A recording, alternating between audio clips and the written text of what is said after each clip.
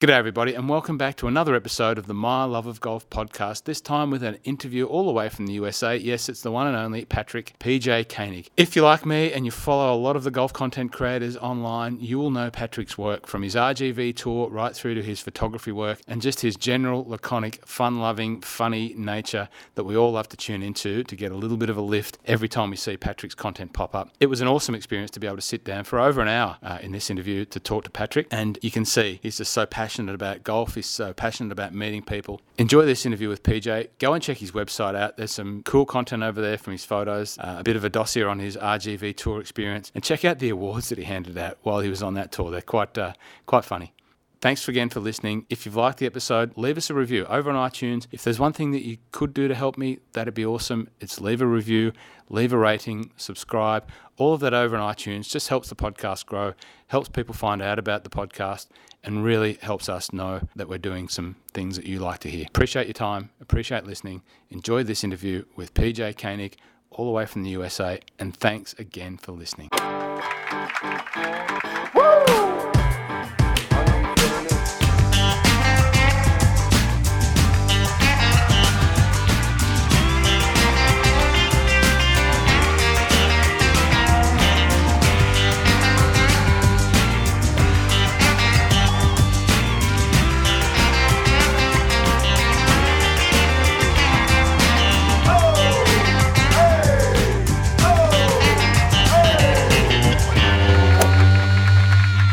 Patrick KOENIG, welcome to the My Love of Golf podcast, all the way from Orange County in the US of A. Patrick, how are you? Oh, it's a sunny day here in Orange County, California. It was raining early, but the sun has come out, and I'm happy to be on the podcast.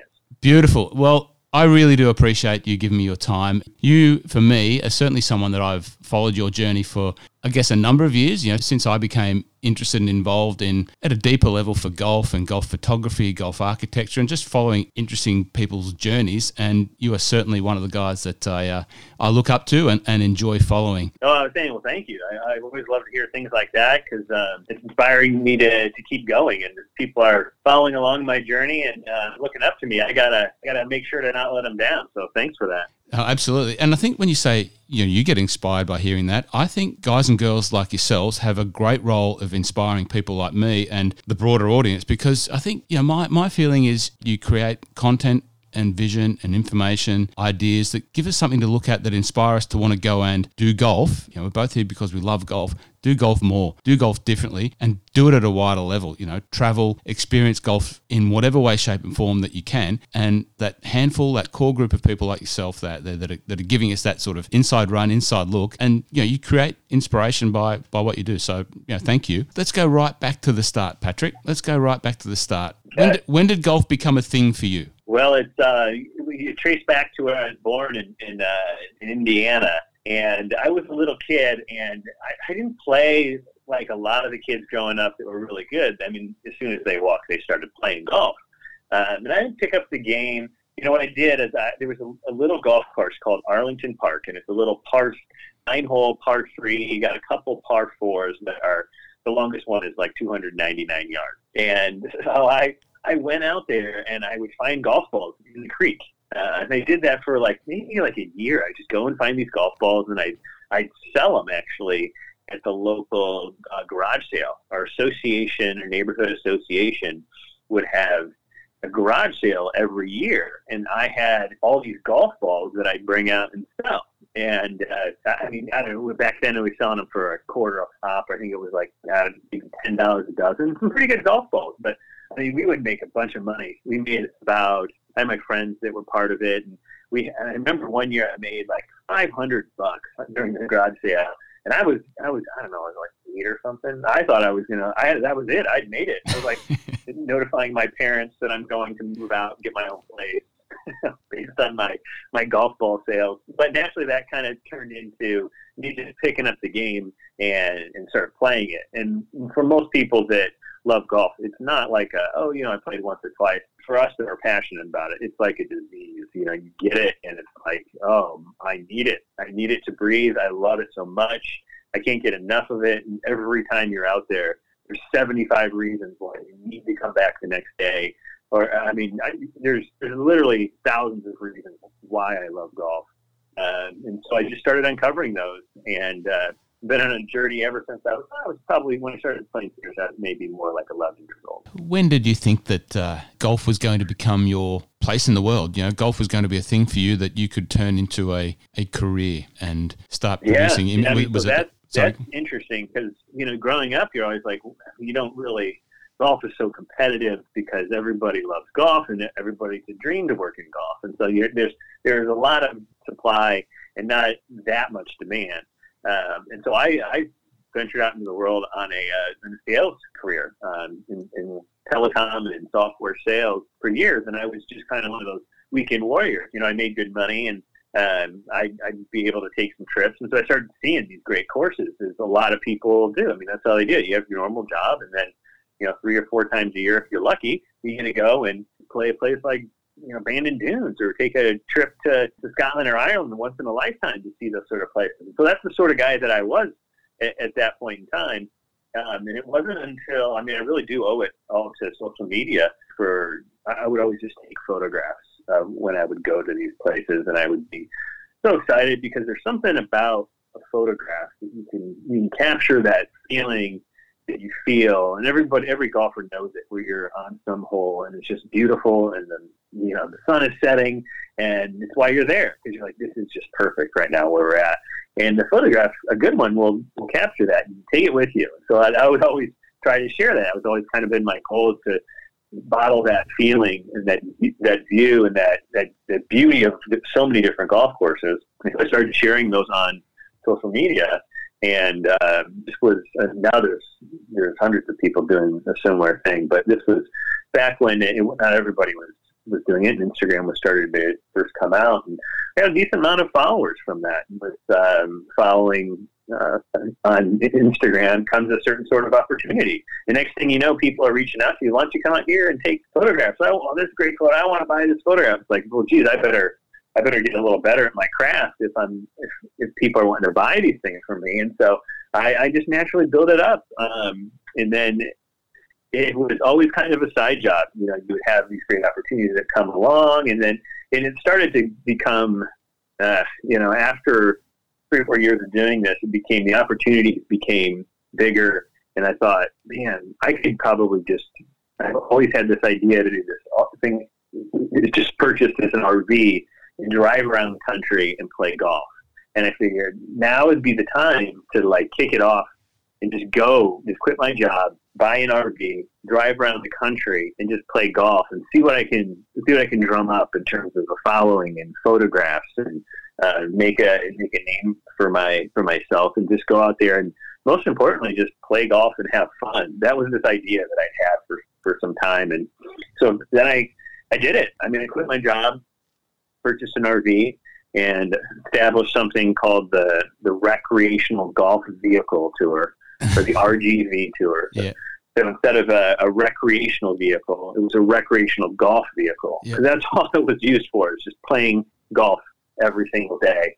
And man, I did it. I did it hard too. I did 405 different golf courses in over the course of a year, 365 days. And I loved every second of it. It was unbelievable. The further I get away from it, this was in 2018. Yeah. The more I look back with just fondness. I'll remember a round or, a putt or something. I just had a conversation with a friend that I met out in Wisconsin. We were talking about this putt he made on the first hole back in 2018 when he came and joined the tour. And so it's like those sort of memories are, there's an unbelievably vast amount of them over that course of the year. And, that kind of brings us up to speed. So, man, take me back. You're in the sales job and you're thinking about, this is not me. Is that how you were thinking? I'm trying to uncover that little bit of the layer back behind the onion. Is that when you made that decision that, flip this, like this isn't me. We're in a great space and just thought, that's it, I'm doing something different? Or was it like that moment where I'm just not enjoying this and I've got this vision and I'm just going to bite the bullet and go and do it? Is it a tough time, or how did that sort of sit with you? Yeah, I mean, it was a kind of a gradual fading. I love sales, and I love the challenge of it and the success, and actually helping people with business issues and being a part of their solution. And so that was always a lot of fun for me, and the thrill of making a sale and making money. That's why people are in sales, is to close those deals and make some money. That was always very exciting for me, still is. But I found that as opportunities came for golf, it was a different sort of love that I had for the game compared to a love for sales. And when those opportunities came pretty regularly, I found myself less and less excited about sales and more excited about this new sort of avenue that's in the golf industry. And it's like, what lies for me out there is potentially, I don't know, it's unknown, and it's exciting. And I just kind of said, I've got to do this, because if I don't, I mean, I'll regret it when I'm dead. I think when people will talk about, when I look back at it, I was like, wow, that was a definite demarcation point in my life. And it set me off on this whole different trajectory that's ultimately been, I guess, more turbulent, but much more satisfying in terms of what I do on a day-to-day basis. Yeah, I love it. I was one of those guys back in 2018, and when your Instagram, I think I only came to Instagram in 2017, but when you first popped up in my radar, and you're in an RV, an RGV, and I have this, I used to work for Mercedes-Benz, right? So, and I loved and always have loved a van. Don't know why, I was driving the flash cars in the office and all of that sort of thing, but I loved the van. I sit in a van with the empty space, and I think there's so much you can do in a van. And obviously, the thoughts would always turn to, and we did motorcycles at one stage. I was doing motorcycles, and we'd put the bikes in the back of the van and the back of the ute, and a van led to so many great experiences for me. And when I saw you in a van doing golf and traveling, I was like, man, this guy is really living, one of my dreams. But I can't imagine how many other dudes like me around the world were sitting back going, that's it. That's what we should be doing. Did you on a daily basis, you would have had guys just reaching out going, man, I love what you're doing. I'm jealous, but just keep doing it. That would have been a source of inspiration, I can imagine. Yeah. It was the way that I ran the tour is when I first started, I planned states and different weeks. And so I had kind of like a general outline of where I was going to be with which state. And then I started filling some courses that I'd really love to go see. And so those were kind of on my radar. And then I said, who wants to join? Who wants to come play with me? I'll play with anybody, right? And so then the requests, I set up a little thing on my website where people could request to play with me. And then the first time I think I got 100 or so. And they didn't stop coming in. They got more and more. I went on a couple podcasts. Shane Bacon is a friend of mine, and he had me on his the Clubhouse pod, which is popular, one of the biggest ones. And that after I was on that show, I was sitting in the clubhouse at Calusa Pines, so in Florida, and I got I think about 200 requests that day, right after I got done with my round. And I was like, oh no. It's a good problem to have because there's that many people are excited to play golf with you. It's awesome. But at the same time, I was like, when I got to New York, I was like, there's 123 people that want to play golf with me. I'm here for 14 days, and there's 40 different courses they all want to play. How do I plan this thing? And I was like, I jumped in and I did 36 a day.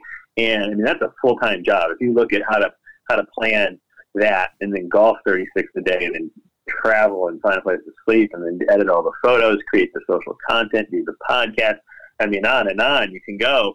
And it was a nonstop thing. And so people are always like, man, it would have been a grind, and it was.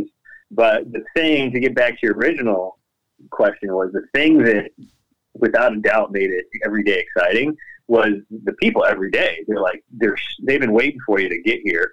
And you're like front here, and they're excited to see the RV, and the energy that they bring to that round of golf, and excited to be a part of this little thing that I'd created. It just made every day thrilling in a sense, for one reason or another. And the stories go on and on.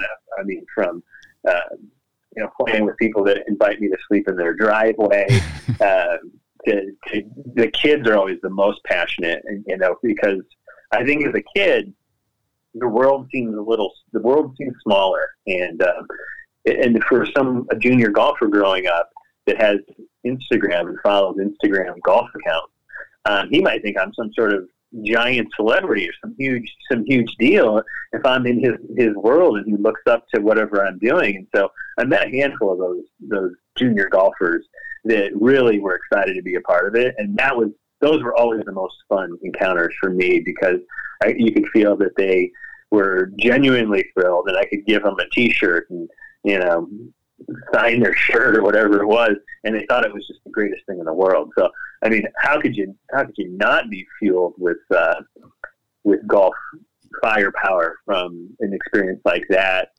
regularly? I mean, I'd see people, I'd be driving and people would be honking at me, and that was fun. Once people see you on the road, and it's like you've reached a certain level of anonymity, and albeit it's all in the golf world, and so you're not truly like globally famous, but like in this little golf sphere, I would get recognized, and those sort of things would be really cool to have happen on a daily basis. And I was always very, very excited, maybe more excited to meet those sort of people that I had touched via the internet than they were, even, because it was a cool and magical thing I did. Definitely was. This little golf sphere that you mentioned just then, what's your current take on this little golf sphere? Who are the people that you think are doing great in that world? I can only imagine that friends and associate with guys that are part of this golf sphere that you're referring to. What? Yeah, I mean,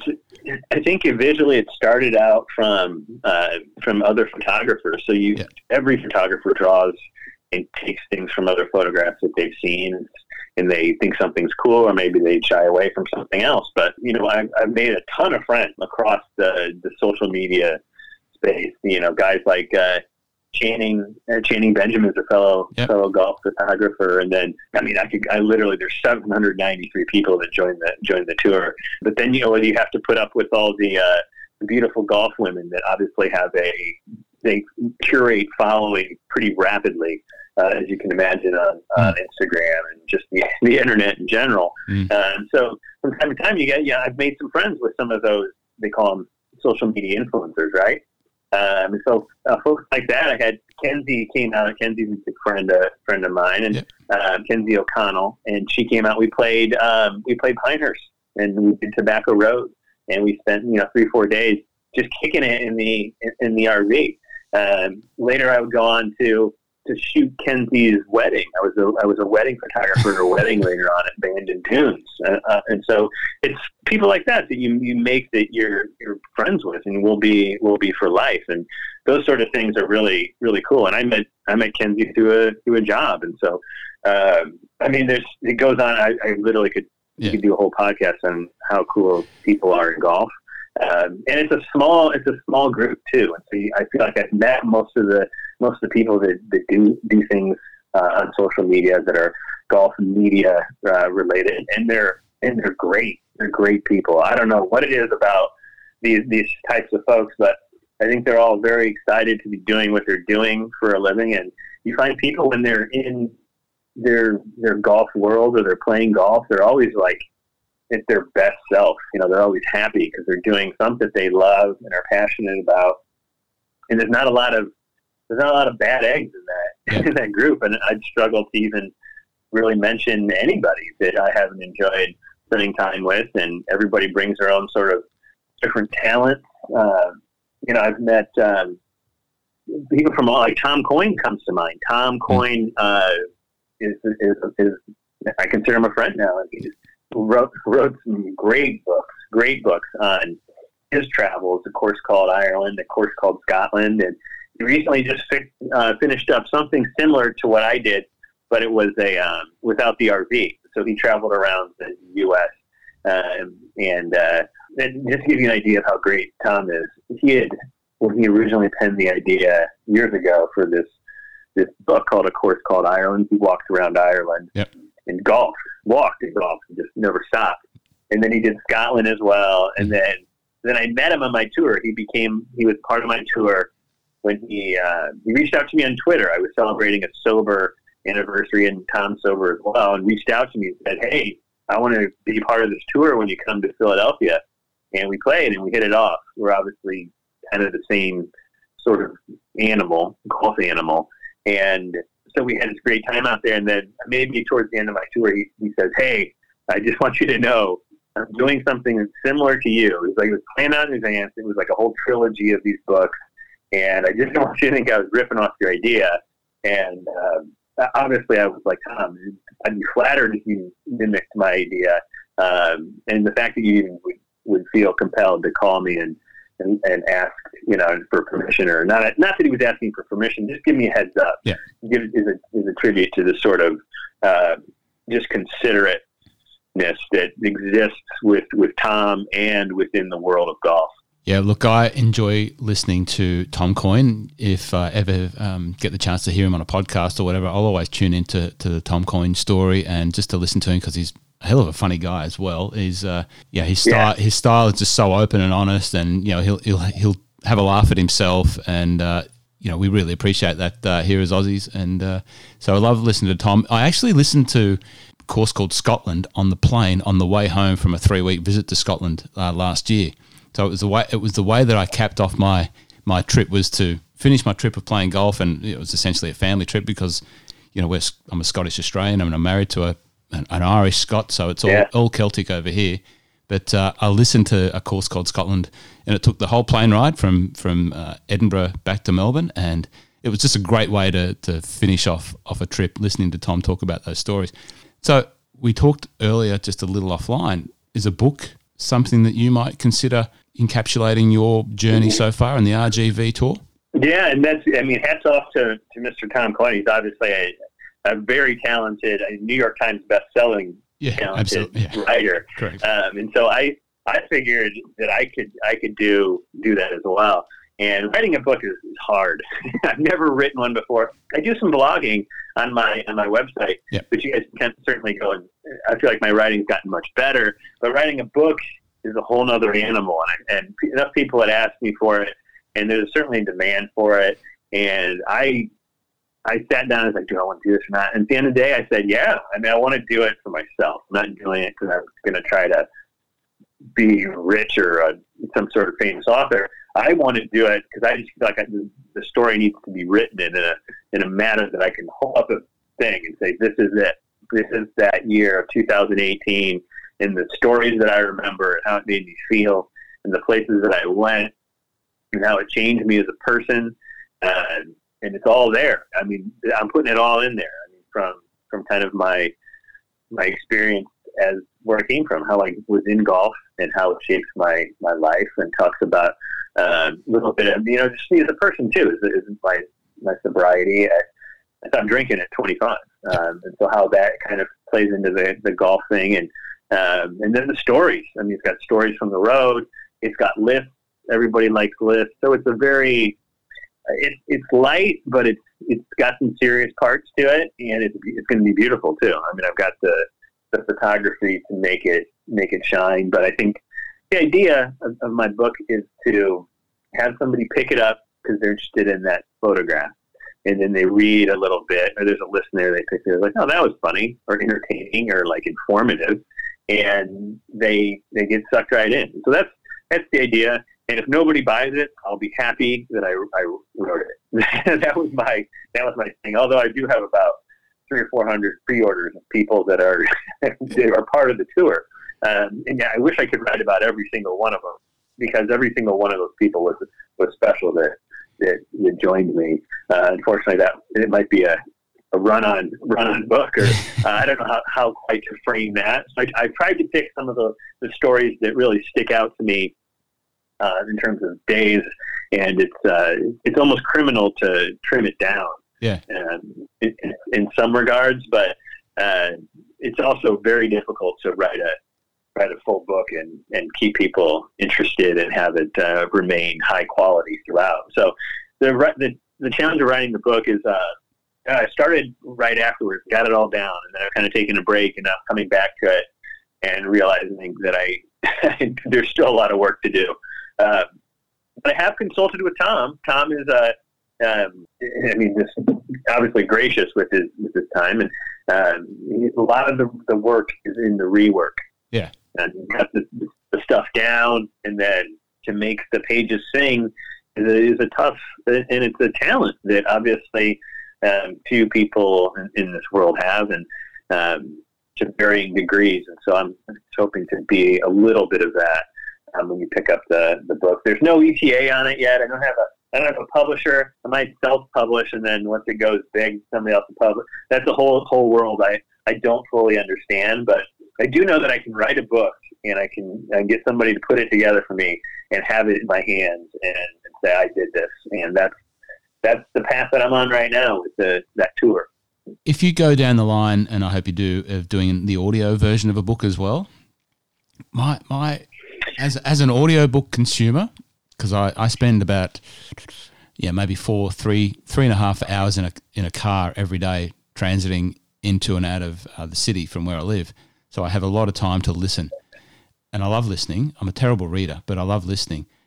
My advice to anyone that's thinking about doing an audio book, is to narrate it themselves. If at all possible, if they can, narrate it themselves. I just think that every time I hear someone narrate their own book, and I've either followed them on some sort of media, I just have such a deeper connection to that person and that story when I know that it's the person that's story whose it is narrating it. Just that's all my thoughts anyway. Yeah, I love that. And so I'm doing a little bit of that. That's one of my writing techniques, is that I'll write a paragraph and then I read it out loud to myself and see how it sounds. And I've found many paragraphs getting much better after I read them out loud and say, how does that sound? Like, is that how I talk? And so a lot of the book is written in that sort of manner. And so, I'd love to have the opportunity to sit down and record audio and have an audio book for people to listen to. And that's an easy thing. I'd have no problem. I'd gladly take that advice. The trick was to get the words down paper, and then I'll read it 2 or 3 times. We'll send it out your way. I just know how I respond to when I listen to audio books. One question I was going to ask is, in terms of writing. There's so many. I was saying there's so many different ways to consume content these days, and not everybody reads books, and so that's great. Yeah, you don't need to. I'll read the book to you, just because I want to share my stories. Well, even after this, 40 minutes or so, it'll be even more enjoyable. One thing with writing, the vlogs, people say that the vlog is a changing art form. It's not dying, but vlogging is, I guess the art of writing is changing in this world that we have, and everything's going to very visual.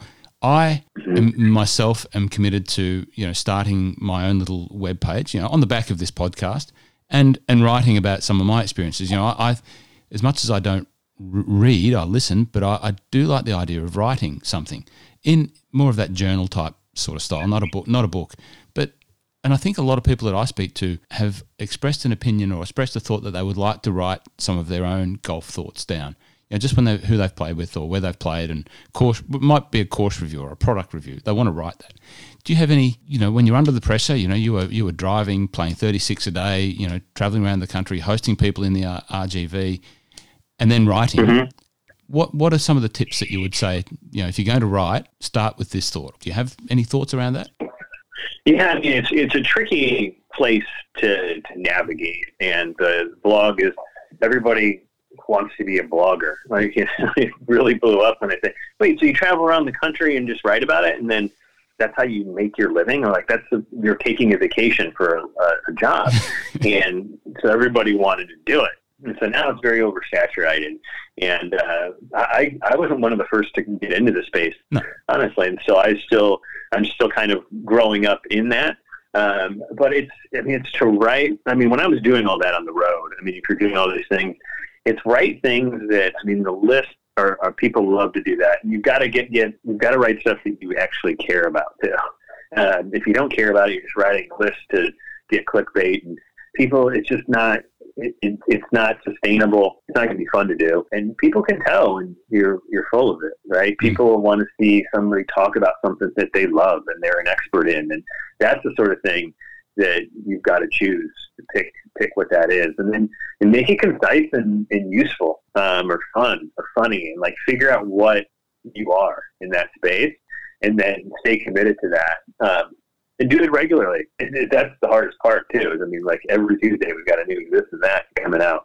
So it's got to be something that you can be like, I could write 50 articles on this, no problem, right? So you've got to find things that have some sort of depth to, and that you can talk to in depth. That's the sort of stuff you should be writing about. And obviously golf falls under that for me. And so it was easy to do those sort of things and build an audience on.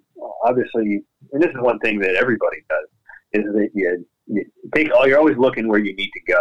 And then it's tough to look back and realize that, hey, you've actually made some progress here. Or you've done some cool things, and you've built some people that in an audience or that care about what you're doing.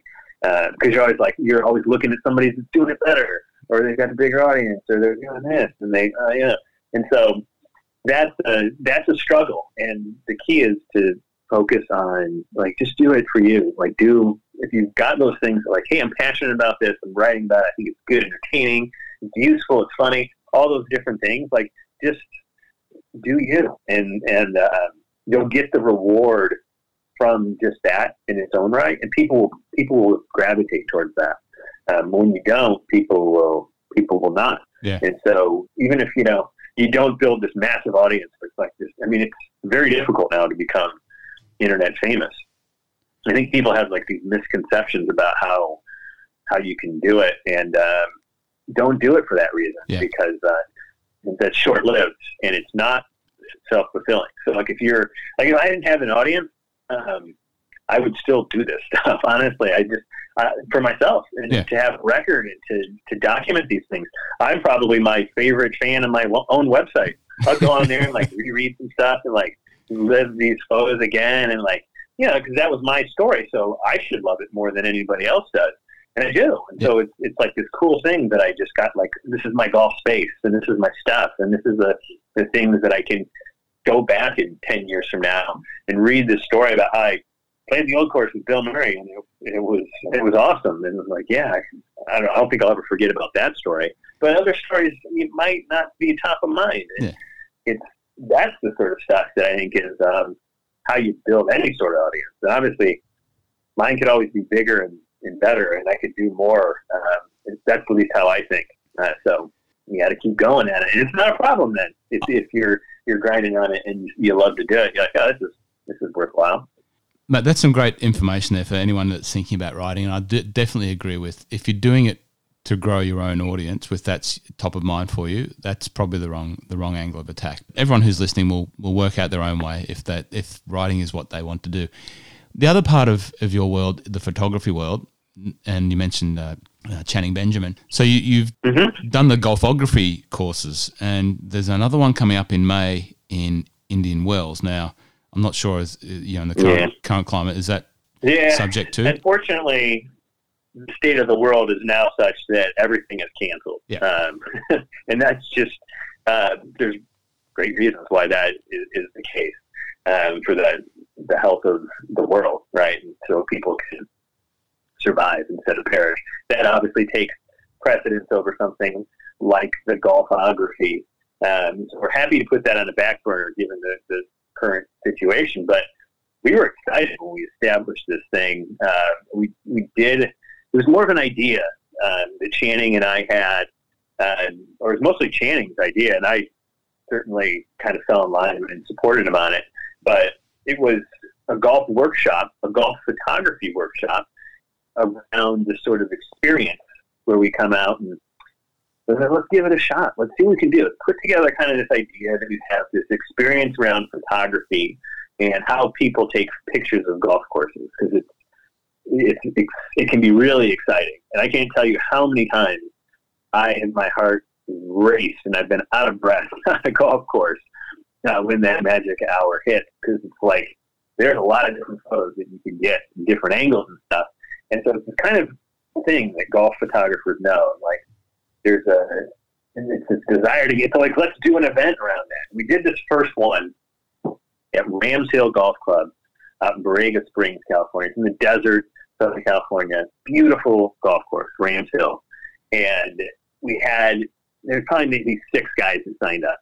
We were like, let's keep it small so like we can like, you know, the idea is to teach people how to do photography. So if we got 100 people there, it's like, it's difficult to give that one-on-one attention. So it was easy to keep it small.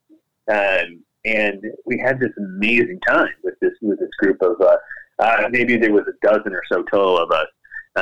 And the favorite part was like the whole day was kind of overcast. And so like with overcast, photography is okay, but you're not going to get anything really spectacular until there was a point in the day where this rainbow came out of nowhere. This rainbow comes out, and we all just went bananas for it. We photographed the Jesus out of this thing in like 20 furious moments and minutes. And it was pretty stunning to see everybody just going all around. And then we shared all the photographs on social media. And what we realized was that, hey, the winner here is Rams Hill. And we're all winners as well. But, like, we got close to, like, 1 million eyeballs on this golf course. And it looks beautiful. I mean, Golf Digest was chiming in. And so we're like, there's a business idea here where we can share this with other people. And other courses would gladly be excited to have this sort of event at their places. And so we talked to the folks at Indian Wells, and they loved the idea. And so we set this up, and it was scheduled for March 28th and 29th. And unfortunately, it's been postponed until we can figure out when it makes sense to gather again. And we talked to several other clubs, and so we have stuff scheduled for the summer and as well as deep into the fall. And a place called the Dormy Network is secured a couple of events with us. So it's kind of like this little mini business that Channing and I have going, and it's awesome. Like these events are, I mean, the swag alone at the first place is like they're getting like their entry fee and just like swag because everybody. It's a fresh way to showcase and create content. And, you know, golf courses have advertised in magazines forever, right? Or these traditional methods. And this is a new way. It's a creative way to say, hey, why don't take some of that budget that you've been spending every year, and the ROI there is ho-hum or immeasurable, and why don't you spend it on try something new? Yeah. And we provide the statistics and the reach, and we leave them with this catalog of amazing photography to showcase. And so we're like, once we kind of went through this and pitched it and got other courses excited about it, we were really stoked for this event that was coming up in Indian Wells. And we had a couple other influencers that will come in as well to boost just the excitement at the event. And then obviously there's online excitement as well with some of those influencers. And then to have this unfortunate and horrific virus kind of dictate the terms was unfortunate, but you know, anything good you're going to have to work for in this world. And so Channing and I will continue to make sure that this is we call it the golfography, obviously photography and golf combined, and we'll work hard to make sure that those events happen. Looks like later rather than sooner, but we're stoked on that. I mean, there's just endless opportunity for how big that can get. Yeah. We necessarily want it big, but like how good it can be, and that was evidenced just by the first event. We only had one so far. Yeah, but stay tuned for more. Yeah, I think when these times pass, I'm hopeful and optimistic that everyone will rebound and rebound pretty hard with excitement and enthusiasm to get back out there and do what they've had to put off and do it, you know, with a new zest for life. And I'm pretty confident that when it does get back up and running, you'll be even more inundated with people interested. How many people do you think, you know, is the max that you'll have on a course like that? Yeah, I mean, we're capping it, and obviously it's kind of new and catching on. But we don't want more than a dozen. I mean, a dozen is like max. Yeah. And so we want people that are excited about it, happy to pay a decent-sized entry fee because they're getting some. I mean, they're getting the golf, they're getting the instruction, they're getting the swag. It's super cool. Like, people are really great. We've got great. I mean, Callaway, TaylorMade. We've got Garrett Light, who makes these amazing sunglasses, and then Tamron is involved there. Worldwide Golf Shops. I mean, there's a lot of really cool swag these participants get, And so from like a value standpoint, it's a really cool thing that we're able to do. And so we look forward to having people. I mean, the first people that came, they were like, "This is the greatest golf experience I ever had," and it was like, yeah, it was something special. And so we're like, we can recreate this because I know it. I did it every day on the RGV Tour, or tried to. And there's something magical about golf and like-minded individuals and a cool place that just makes these sort of things just so awesome. And most golfers have experienced that. That's why they come back. It's why they travel all over the globe. It's to find that sort of moment, and that's what we're creating, and that's what we're giving to the people and to these golf courses that are that share our opinion on these sort of events. So, if you're a budding photographer down here on the Mornington Peninsula in Victoria, Australia, running around with an iPhone or a Samsung or whatever you choose to carry on your golf adventures, what would be some of the tips that you would suggest to someone if they bumped you on the street and said, "Hey, PJ, how do I take good photos?" What would you say? Yeah, I mean, that's the cool thing about iPhones and these days. I mean, there's a lot of sort of graphic power in that little device. It's also a phone and email. And I think it's amazing photos with just my iPhone. And it's basic things. It's like going back to the basics of photography. It's composition is probably the first one. I always tell people, like, look for stuff that's like interesting to you. Like, you stop and look twice, they're like, why did you? Is it a particular hazard that's unique? Is it the way the light is hitting that flag? Or is it, a water feature that you're interested in? Or maybe the tee boxes are like really coolly stacked. I mean, there's so many things that are neat about golf, and then figure what that is, and then try to kind of frame that into that photo. Have that be your showcase, and like go back to things like the rule of thirds for composition. Is put that in a spot where people's eye is going to be drawn to, and take a picture of the stuff that interests you. It doesn't necessarily have to be your standard shot.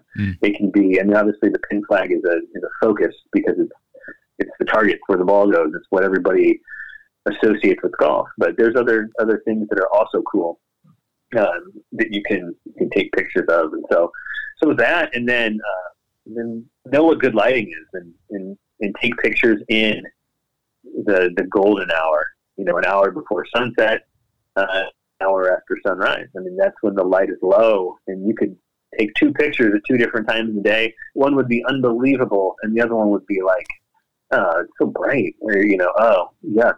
I mean, lighting is so important when it comes to landscape photography and outdoor photography. And, I mean, that's it. The lighting is everything. And then composition is, make sure that like 80% of your photos is just blue sky.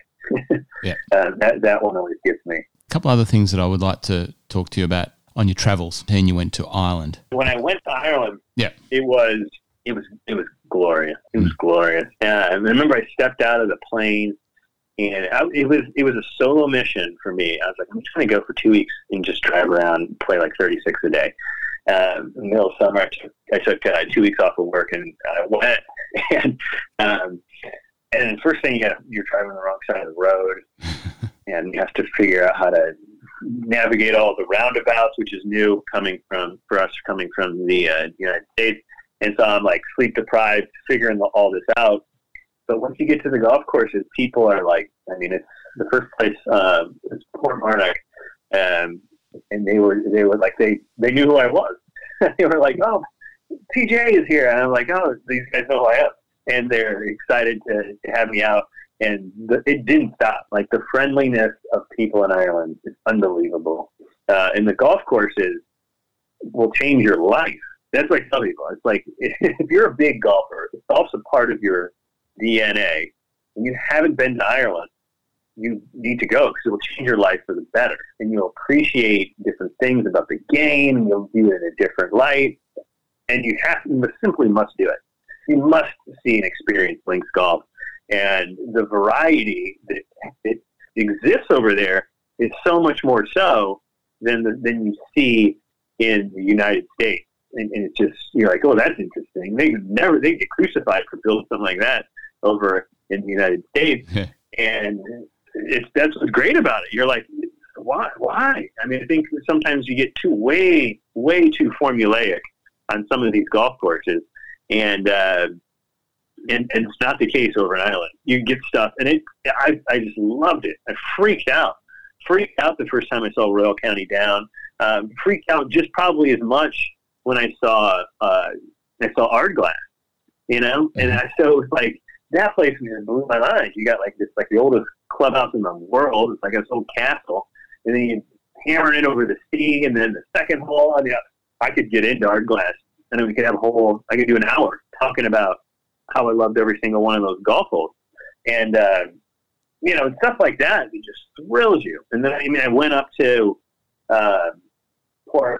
I saw Port Rush before they played the Open there. So I drove. I mean, I spent like 5, and I saw Ireland. You know, I drove, and then I went all the way down to the southwest and did Dukes and Lahinch and Doonbeg and Waterville. Oh my gosh, I'm just thinking about now. I want to go back now. And for every big name course you play, like there's 7 I should have played. Yeah.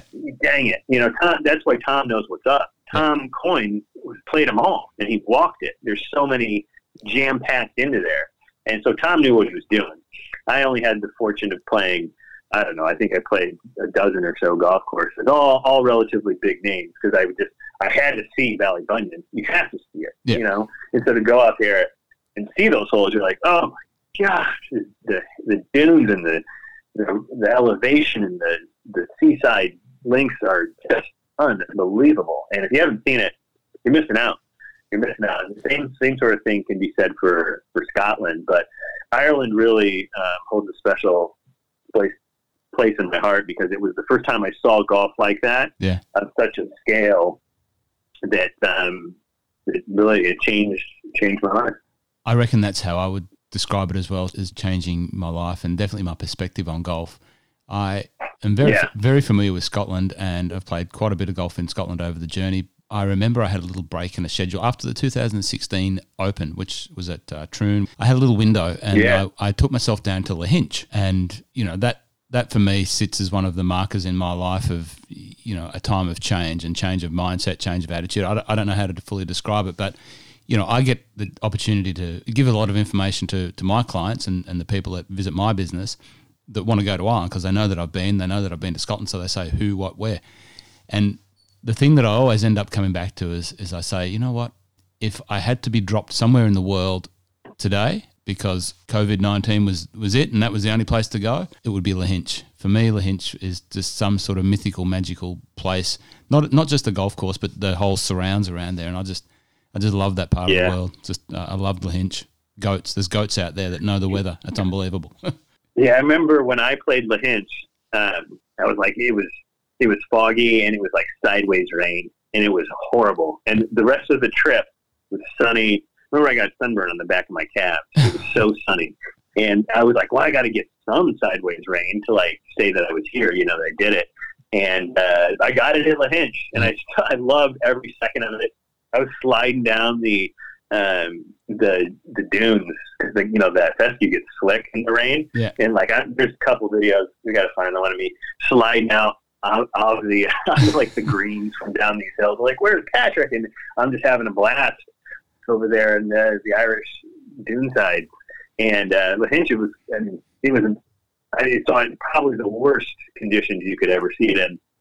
So I can't imagine going back under like one of those beautiful photography-wise days and capturing that place again, because there's some holes out there that are very, very special and really fun to play, and it just embodies everything. You're right. I mean, it embodies everything that's great about Irish golf there. Now, the Scotland Vloggers Challenge from last year, how did that come about for you? Well, that was an email out of nowhere, essentially. Yeah. They said, hey, we're looking to do this sort of cool idea, and I think those guys came up with it on their own and said, we're going to have some golf personalities come out and then compete against each other and just kind of do something different to promote the varied courses and the sort of just golf wonderland that Scotland can be. And so we came out and we did that with Rachel and Ryan. Rachel McQueen and Ryan Tripp. And we became like the best friends ever. I was just messaging with them earlier today. Those two were my warriors, and we competed as a team and then against each other as well. And we dominated the competition team wise, and so that was fun to do. But I mean, it was more so about exploring. Just decided in a rental car with two. I don't know how they knew we were just going to be like. I mean, you have good connections with people in golf always, but those two we were just having the time of our life from the time that plane landed, and they lost our luggage and our golf clubs, and we managed to make it work. But oh gosh, I mean, I'm trying to think of the courses we saw. Where were you? You were up north. You were up north, weren't you? You were in the north team. Yeah, in the Highlands area up there, and so we got to play like Aurora's up there. Mercar Links was one of those places that I absolutely loved. I was like, why have I not heard of Mercar Links before? Because this place is pure magic. And I don't know, it's just like, I don't know, maybe it was just my mood or something, but I keep looking back through those photos. I was like, no, Mercar Links is something, it's right across from Royal Aberdeen. And so it's like everybody goes plays that one because everybody's heard of that.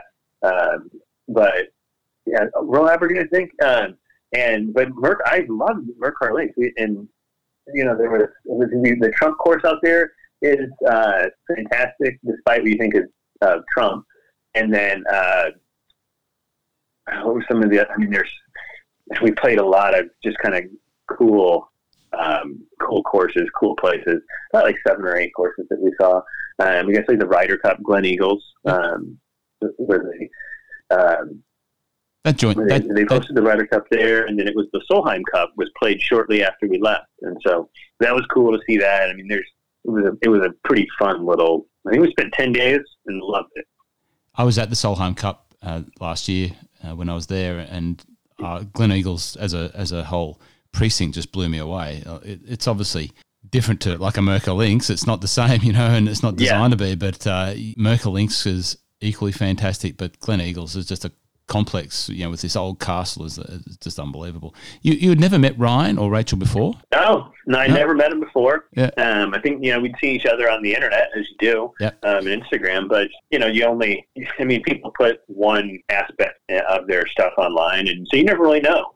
I always give my friend Channing a hard time because like I didn't know what to expect when I met him, but when I met him, we were like instant buzz. Instant, like same sort of connection. And I always tell people that like Channing is way better in person than he is in social media. And I think, which is funny because it's always the other way around. You know, people always put, not that Channing's bad on social media, but like the vibe I got from him is way better in person. I just like him a lot more in person than I do on the internet. But you know, Rachel and Ryan, they put together the pretty honest portrayal of the people that you are in real life. And sometimes you see from time to time that people are like, oh, this is a different story that's portrayed online versus what it is like when the rubber hits the road in real life. And the best people are the ones that are just genuine, authentic, and it's like, you know, people are like, those are the ones that actually get the most traction, have the most following, because it's real, and people know when they're dealing with something that's on it. Talk to me about the signature move and doing the signature move across the Swilcan Burn. So the signature move.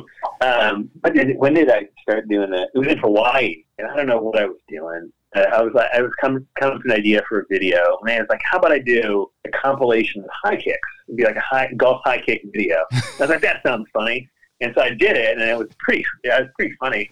I thought it was great. And my buddies were all laughing. And half the time it was hard enough. Like back then, I was like, still is. Like my buddies, they just want to play golf. And I was like, it's like, hey, Brad, could you take a video of me high kicking? And they're like, what? And so they don't laugh at me too much anymore. I know that I've got a chance to play golf with Bill Murray.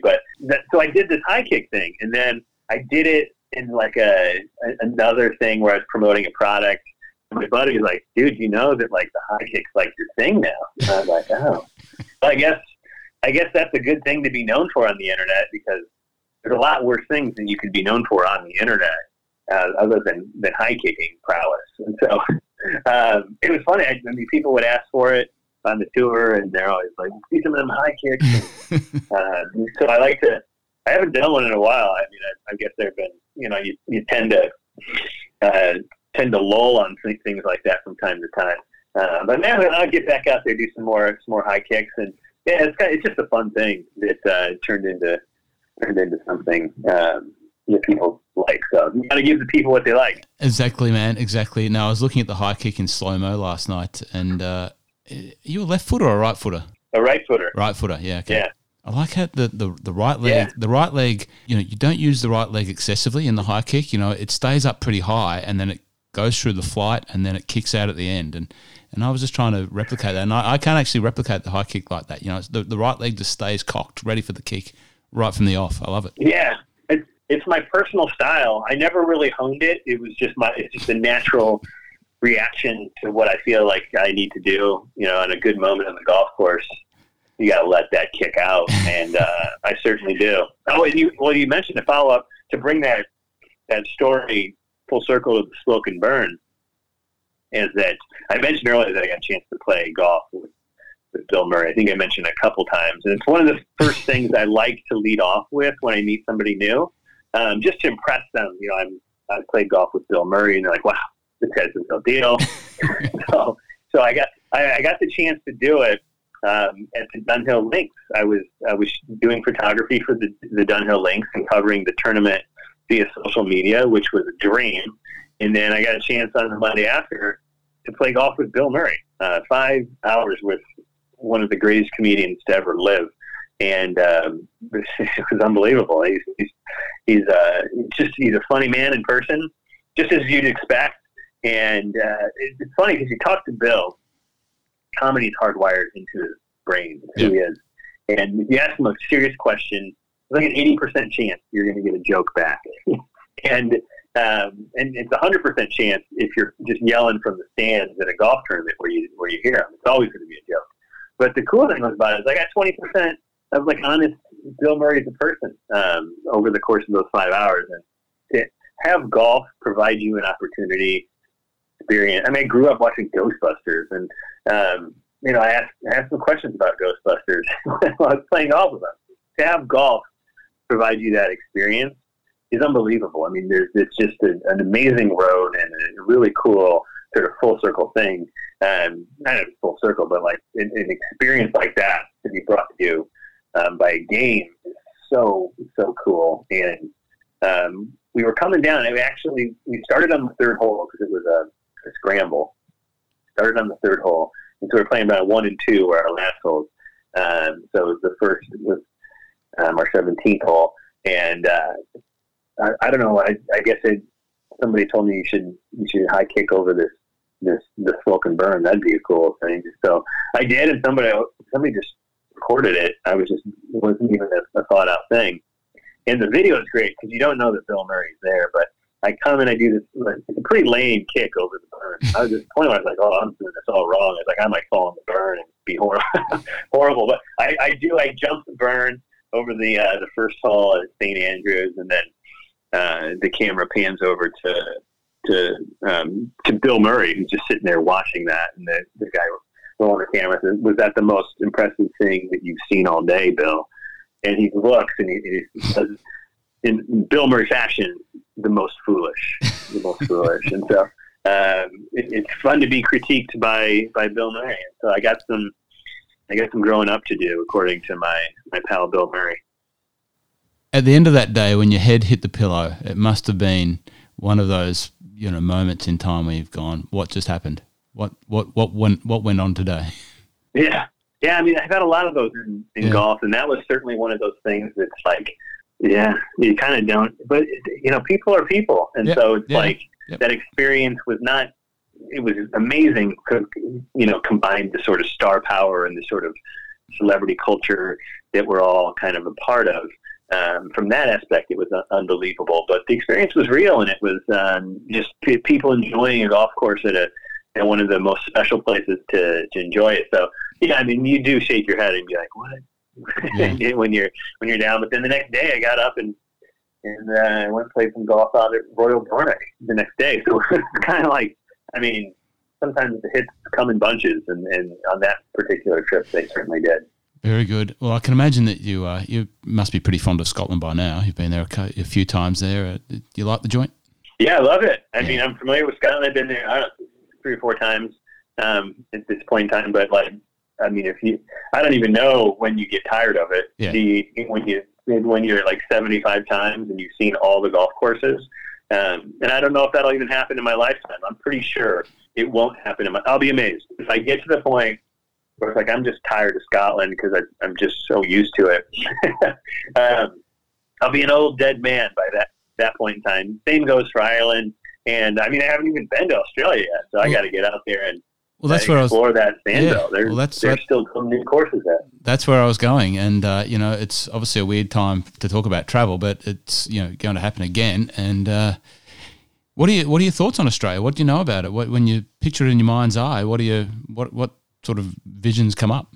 Well, I love the word sandbelt because everything that's built on sand is always unbelievable, and it's and if you know anything about architecture, that's what they're looking for. Guys that are building great golf courses today, Mike Kaiser and the Dream Golf team, they're building some of the best golf courses in the world, and they're looking for sand. And so where else can you find it? How about a place like the Sand Belt? And, you see, obviously we watched the President's Cup in Royal Melbourne, and there's just mouth-watering things to see and to listen to them talk about the strategy of that golf course. I was like, get me on a plane. I need to go right now type stuff. And, I mean, just some of the photography and knowing that the legends of the game from like McKenzie designing courses over there. And I mean, it's and everybody you talk to about it, it's Ben said, "Oh yeah, well, it's up there." So I know it's going to be good. And in New Zealand there too. Although I've told you can't unless you got 2 months, you can't blend the two. I've heard amazing things about New Zealand as well. So I need to get out there stat. And unfortunately, the virus is preventing me from getting on a plane and making that dream come a reality. But it will someday. Yeah, it will. Look, there's a week or so of golf in New Zealand. You've got Queenstown, you've got Taraiti, you've got Kinloch, and all in and around there. There's probably a couple of weeks of great golf over there. I'm surprised that no one's really jumped on the RGV type situation here in Australia. Is that something that you do, jump in an RV and scoot around Australia for a good 6 months or so? Yeah, you can easily do it. And the key is to get, to have an audience and to have a plan to create content. And it's difficult to do. It's not like, if everybody could do it, it was amazing, then everybody would be doing it. It's just, there's a lot of things that require some sacrifice in certain areas. And especially people with families, that's a whole different ballgame. If you got kids, it adds another layer to that, so it's a difficult thing to do, but I'm game for that sort of experience. And they've been, the logistics behind it just haven't worked out for places like Ireland and Scotland. You'd have to get a smaller van, but that's a no-brainer. Yeah. And there's just, the idea is flow, and they don't stop flowing in terms of content and cool things to do when you get in that sort of predicament. It's really fun, really cool. In closing, is there one story from the RGV Tour that you could tell us that would either make people laugh, enlighten people? Is there one single thing, in anything that you're writing or have written that you're happy to share? There's not just one. So I struggled for that because you want to I tried to start off with something that was just the one story, and I don't really have anything too crazy. That's one thing I wish at some point, a gang of hobos would have tried to seize the RGV, and I had to defend it with my 7-iron. That would have been great. Yeah. I wouldn't have been happy at the time, but from a writing standpoint, it would have been unbelievable. And then when I asked this question, boom, away it goes, this amazing story. But it's every time somebody asks me that question, because I've been asked, 50 times that question. Right. Okay. Every single time, it's it's some sort of it's a different story, which I think is cool and it's fun. And I'm just trying to think of a couple.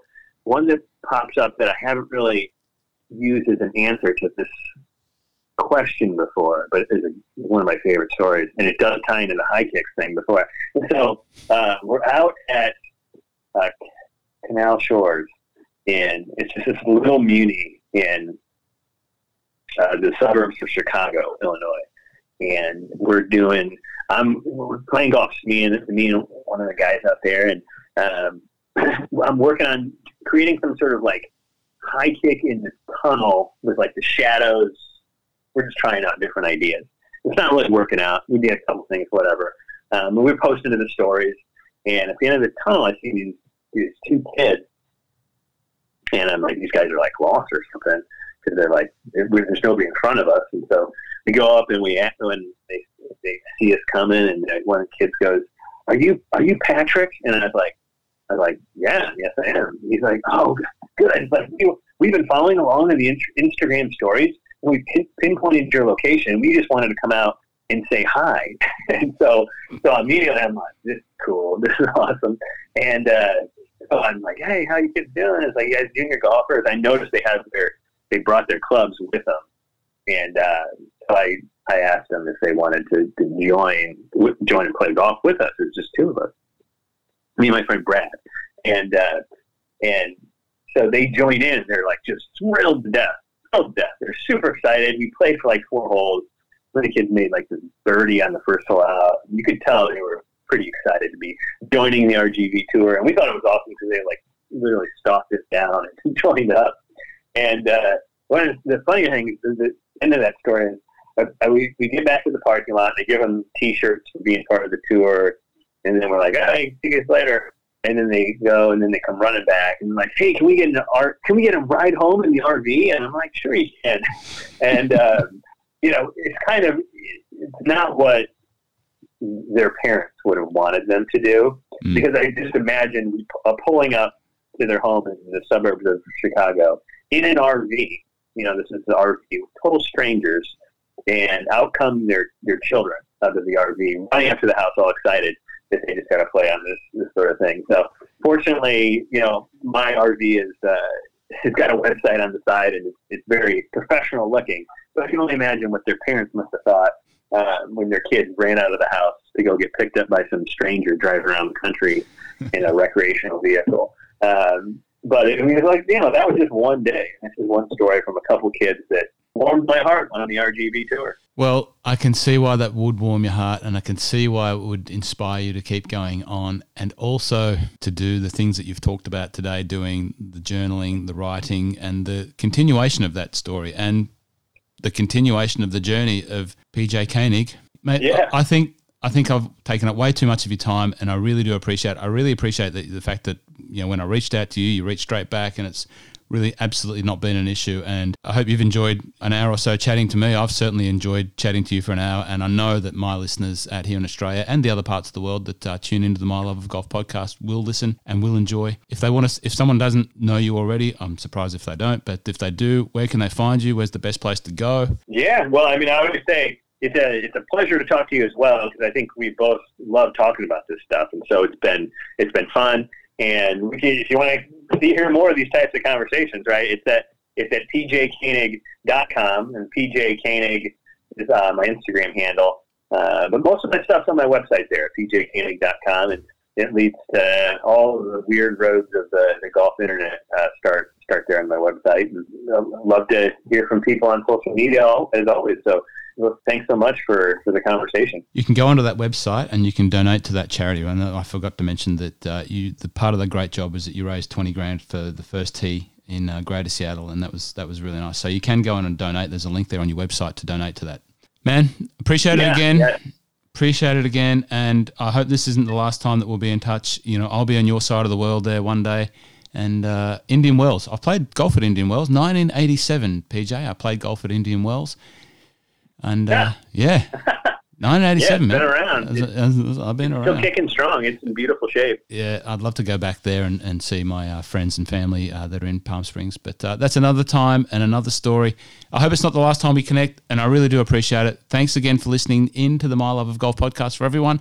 I hope you've enjoyed this chat with PJ KOENIG. Thanks again.